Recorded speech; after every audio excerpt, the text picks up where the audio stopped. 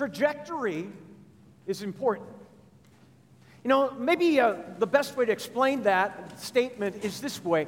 I'm aware of this, that those that work for NASA and those that figure out trajectories can tell you that trajectory is important. As they make mathematical calculations down to just the smallest iota of a degree, that trajectories can make all the difference in the world in where a spacecraft, whether it's being launched out to meet up with the space station or wherever it's going, a trajectory makes all the difference. Even though in its beginnings may seem small and incrementally insignificant, yet it makes all the difference when it's magnified over time in space and distance. That's why trajectories start to show themselves and reveal themselves very clearly over time. How you begin your trajectory says a lot about you. I remember there's a news report that came out some months back, and the report was that a mom and two children, it was a pregnant mom and two children, were missing.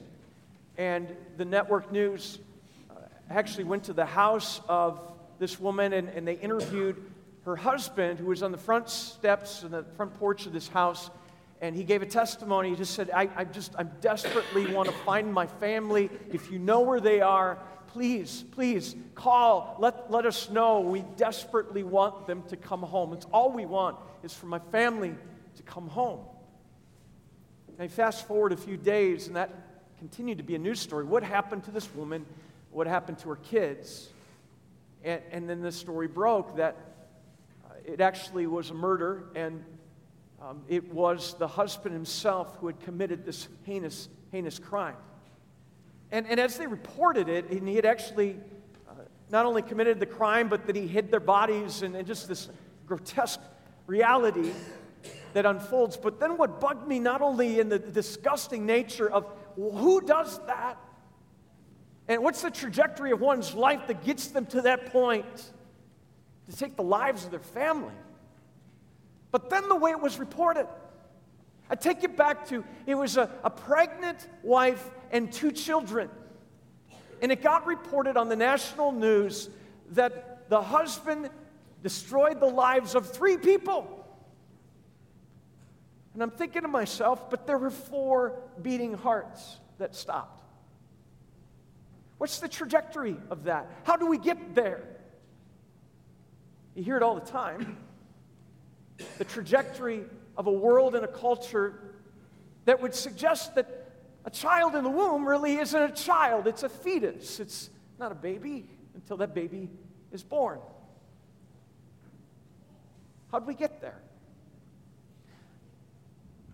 More months ago, a couple of years ago, there was a report that was made of a young lady, and she had been diagnosed with a terrible sickness. It was terminal, and there was no escaping it, there was no treatment, and in her sickness, it became a national news story. She had chosen to move to a state that supports and legalized physician-assisted suicide. And so she moved to that state in order to end her life. Without having to go through all the suffering, without having to go through all the pain and agony of the disease, she chose to move to a state where she could take her own life. And as the story was printed or published or on social media, to die with dignity, as she said. And meanwhile, social media lit up to say, God bless her. To die with dignity. And I'm thinking, how did we get there?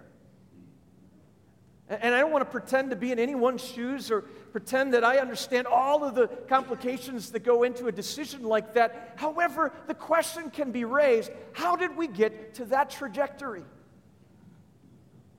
That a child doesn't really exist until after they come out of the womb. That it's okay to take one's life if it means avoiding pain and suffering. When did we get to a point where we say, life is something we can make decisions on? And we can decide who's valid, who matters, and when life really is worth living or not. Trajectory plays a lot into that. That said, I'd like you to close your eyes. And I want you to just listen to these words and hear the trajectory of these words. Oh Lord, you've searched me, and you know me. You know when I sit, you know when I rise, you perceive my thoughts from afar, you discern my going out and my lying down. You are familiar with all of my ways. Before a word is even on my tongue, you know it completely, O Lord. For you created my inmost being. You knit me together in my mother's womb. I praise you because I am fearfully and wonderfully made. Your works are wonderful. I know that full well. And all the days ordained for me were written in your book before one of them even came into being.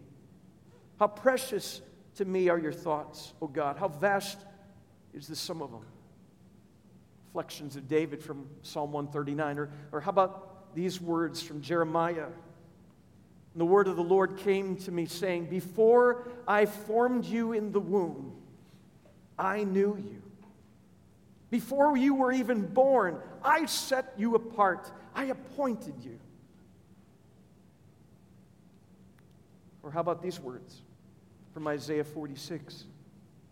Listen to me, all you who remain, you whom I've upheld since you were conceived, and have carried you since your birth. Even to your old age and gray hairs, I am He. I am the one who will sustain you. I have made you, and I will carry you. I will sustain you, and I will rescue you. You can open your eyes again. What's the trajectory of those words? It's very different. If this is how our conception of life begins, and we think, you know what, I'm here as an accident. I'm here as an afterthought. I'm here by chance. I came about just by kind of a process, and it really doesn't really matter what I do or what I say or what my life amounts to, because after all, I'm an accident. I'm here by chance. Well, how does that affect our trajectory? If we have no purpose or meaning or calling, if that's true of us as a human race, well, it does make sense to me that the trajectory would look very different. If that's our starting point, it would make sense to me. Like, well, then we should be able to decide what lives matter and what don't. And it would make sense to me that we would want to avoid pain and suffering, because after all, if our life is meaningless, well, then by all means, avoid suffering and pain at all costs, or any inconvenience. Because if the goal is I'm just here, I'm just going to want to stay comfortable. I'm going to want to just avoid pain and struggle and challenge. But if the beginning point is different, if it sounds more like the words I read, that I'm not here by chance, and that my life matters, that God formed me and shaped me and molded me, or as Jeremiah says, even before I was conceived, He had me in mind. I mean, think about this. A God who has people, lives in His mind and His thoughts from all eternity. If that doesn't give you a little bit of goosebumps here today, I don't know what will. Ponder this. Your life has been pondered by Almighty God from all eternity. He knew you from even before you were conceived, even from before you were born. You know, I love how when David reflects on those words in Psalm 139, he goes on and he says, for you created my inmost being. You knit me together in my mother's womb. It was fascinating to me, even from the moment of conception, the DNA that is present there, the building blocks, the blueprints of life. And even in that moment, in that just small gathering of cells, the DNA blueprint for what that person's life will look like, the color of their hair, color of their eyes, how their body will develop and how tall they will be, how long their toes are. By the way, this was an important one for me because I have my second toe on both feet is longer than my big toe. And when it says I am fearfully and wonderfully made, it always resonates with me because my kids are afraid of my toes. I am fearfully made, and yet it's unique. And, that's in my DNA. there's a family trait of long second toes. Like, that's just really crazy and weird and awesome all at the same time. And yet a God who says, I formed you, I shaped you, I molded you. To know that from the moment of conception, they say that within 16 to 22 days, the heartbeat is already present. And what's crazy about that, when you think of it, is the child at that phase is only the size of a grain of rice, and already they have a heartbeat. Whoa! A God who shapes and molds. A God who plans. A God who has in mind the gift of life and a calling that says, you are mine. You matter to me. Your life has purpose. It's quite a trajectory that comes from that way of thinking and that way of understanding. And yet, as I've been reminded, we have one of our mission partners, Crossroads Care Center in Auburn Heights, or Auburn Hills. They do amazing work on the front lines of being there for families in crisis or those who find themselves in situations like, what do I do now? And they're there to support and bring about care and love and an encouragement to know they're not alone. And one of the things I've learned from their director, he shared with me that, statistics show 50% of our population, it doesn't matter those who go to church regularly, those who don't, 50% of our population has been affected by abortion in some way, whether personally, whether being on the other side of funding it or making it happen, that 50% of our population has gone through it or experienced it or been faced with it. And how do we get there? When our God brings us back to say, but don't you know? Life matters. Some years ago, earlier in my ministry, I remember getting the phone call from a family in my congregation, and they were expecting a child, and they'd gone in for their prenatal screening, and it was determined that their baby had a very serious defect, heart condition, and there were various other developmental issues. And as the prenatal screening played out, those who were doing it, they said, a lot of families may choose at this point to terminate the pregnancy, and is that something you'd like to do? And I've learned this is commonplace to ask that question. And they said, well, no, this is our child, and we want, but just the overwhelming thought of, we're going to face a challenge up ahead.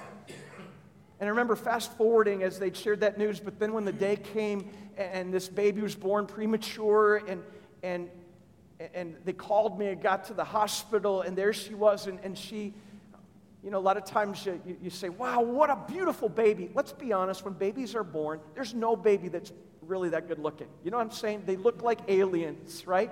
They just do. Let's be honest. When a baby is just born, they're not super cute. And she was not super cute. But also you could tell she looked different. There was something unique about her. And I remember as we're there in the NIC unit and she's in the incubator, we're gathered as a family, and the doctor said, this heart condition is serious enough. She will not survive unless we do surgery. And this ethical dilemma, what do we do? And the doctor says, even if we do the surgery, it's possible her life may not be like other kids. We don't know, but there's a chance she may not live very long. We just don't know, but she's going to have challenges. There's developmental issues we can see, and what would you like to do? And so here's this ethical dilemma, and before we dealt with all that, we said, well, you know what? Let's share Jesus with his precious child that God has called and formed in your womb. This is a gift of God. No matter what the world says, no matter what a doctor says, no matter what the diagnosis, this child is precious because that child is a life that matters, with DNA and a heartbeat and a life that God has ordained. And we baptized her, and they named her Faith. I love that name. We baptized her. It was the first time I'd ever done this as a pastor. Baptized her right inside the incubator with a little tiny bit of water reaching in through, and just tears filling the room as we celebrated this treasured child of God. And the family decided we're going to do surgery. And she goes into surgery. It's 3-4 hours later. She comes out of surgery, And I was there in the room as the surgeons entered in, and the smiles on their faces were like, it went really, really well. And the amazing thing is, I've never been in a room where a surgery ended and a surgeon came out to report that, and yet there was still heaviness in the room. Because there's a realization of, yes, she did well in the surgery, but what does this mean for the rest of her life? Well, I'm here to tell you, this young lady has grown to be this amazing teenager. And yes, she struggles with certain things. She's maybe different than other kids, but this kid smiles constantly. And the joy she has brought her family, the faith that she has strengthened in so many as an encourager, as a lover of people, and as one who reminds people every day, I'm a miracle, and God loves me, and He loves you too. Every once in a while, her mom will write me a note just to say, the Lord has shown us what faith really is all about. And she means that in two different ways. That God can strengthen faith and encourage faith through life. I have another friend I met in college, and he kind of looked a little different than other friends I had, and I don't know how the conversation got going this direction, but one day he explained to me, he says, well, my deformities are actually a result of my time in my mother's womb. I said, well, tell me more about that. I'm intrigued. And he said, well, I actually am, I'm a survivor of abortion. And I said, now you have my attention. What do you mean? He said, well, I was an unwanted pregnancy. My mom was single, and she had a saline abortion. And basically the way that works is that the child gets kind of burned alive inside the mother. And he said, somehow, some way, it didn't work. And then I was born, and as a result, she put me up for adoption. And he says, I pondered that a lot, and for years, pondered, who my mom is, what went in all those decisions. And he says, I was adopted by this amazing Christian family that taught me about my calling in Jesus. She said, I've always had this sense of, I'm meant to be here. And what's great about this friend is he went on to be a pastor and has shared Jesus with thousands and thousands of people over the years. And years ago, he shared with me he was able to connect and find out who his birth mom was. And he looked her up. He went and visited her. And he says one of the most amazing and difficult visits he's ever had. But he wanted to go and share Jesus' love with her, not knowing what her faith was, what her background was, but to share forgiveness and grace and mercy. And he says, I was able to tell him as we cried and able to tell her, I forgive you. I love you. My life has meaning and purpose. And I can't imagine what you were going through back then, but I'm here to tell you the grace of Jesus is bigger than all of that. And she wept in his arms. There is nothing that is too great for the mercy and grace of Jesus to bring healing and renewal. And He's here today to do that in our lives too. And in our culture, in the trajectory of the lives around us, to be the light of Jesus, to bring hope and the peace and the joy that comes from a God who tells us, you matter to me. And the people around you, they matter too. Because they've been loved, they've been called, they share in this joy that is ours in life. And you know what? God never said it's going to be an easy life. Our goal is not to avoid pain and suffering, because after all, our Savior shows us that sometimes the greatest love that can ever be shown leads to suffering and pain. But it's there that the mercy and the grace rises up to say life is worth living today. Because life is significant. And your life matters. Let's pray. Lord Jesus, we ask you, continue to teach us what that trajectory is. That life in this world matters. And we pray we would not be defined by what we're against, but rather what we're for. And what we're for is mercy and grace and love and forgiveness in Jesus. Because it's in that place, in your presence, that we find true life. A life that, Jesus, you've come and given us life to the full. Lord, so bless your people. Pray for those, Lord, that struggle with guilt and shame of their past. Pray for mercy and forgiveness to overwhelm them today in your presence. Lord, we pray for those who face difficulties and challenges ahead, and we pray for that purpose and that calling and that trajectory of life that you reveal through your word, that life matters, and that our life and our days are a blessing no matter what we face. Lord, teach us to number those days aright, to be people who celebrate that we are wonderfully and yes, even fearfully made in your presence. We praise you for it in Jesus' name, now and always. Amen.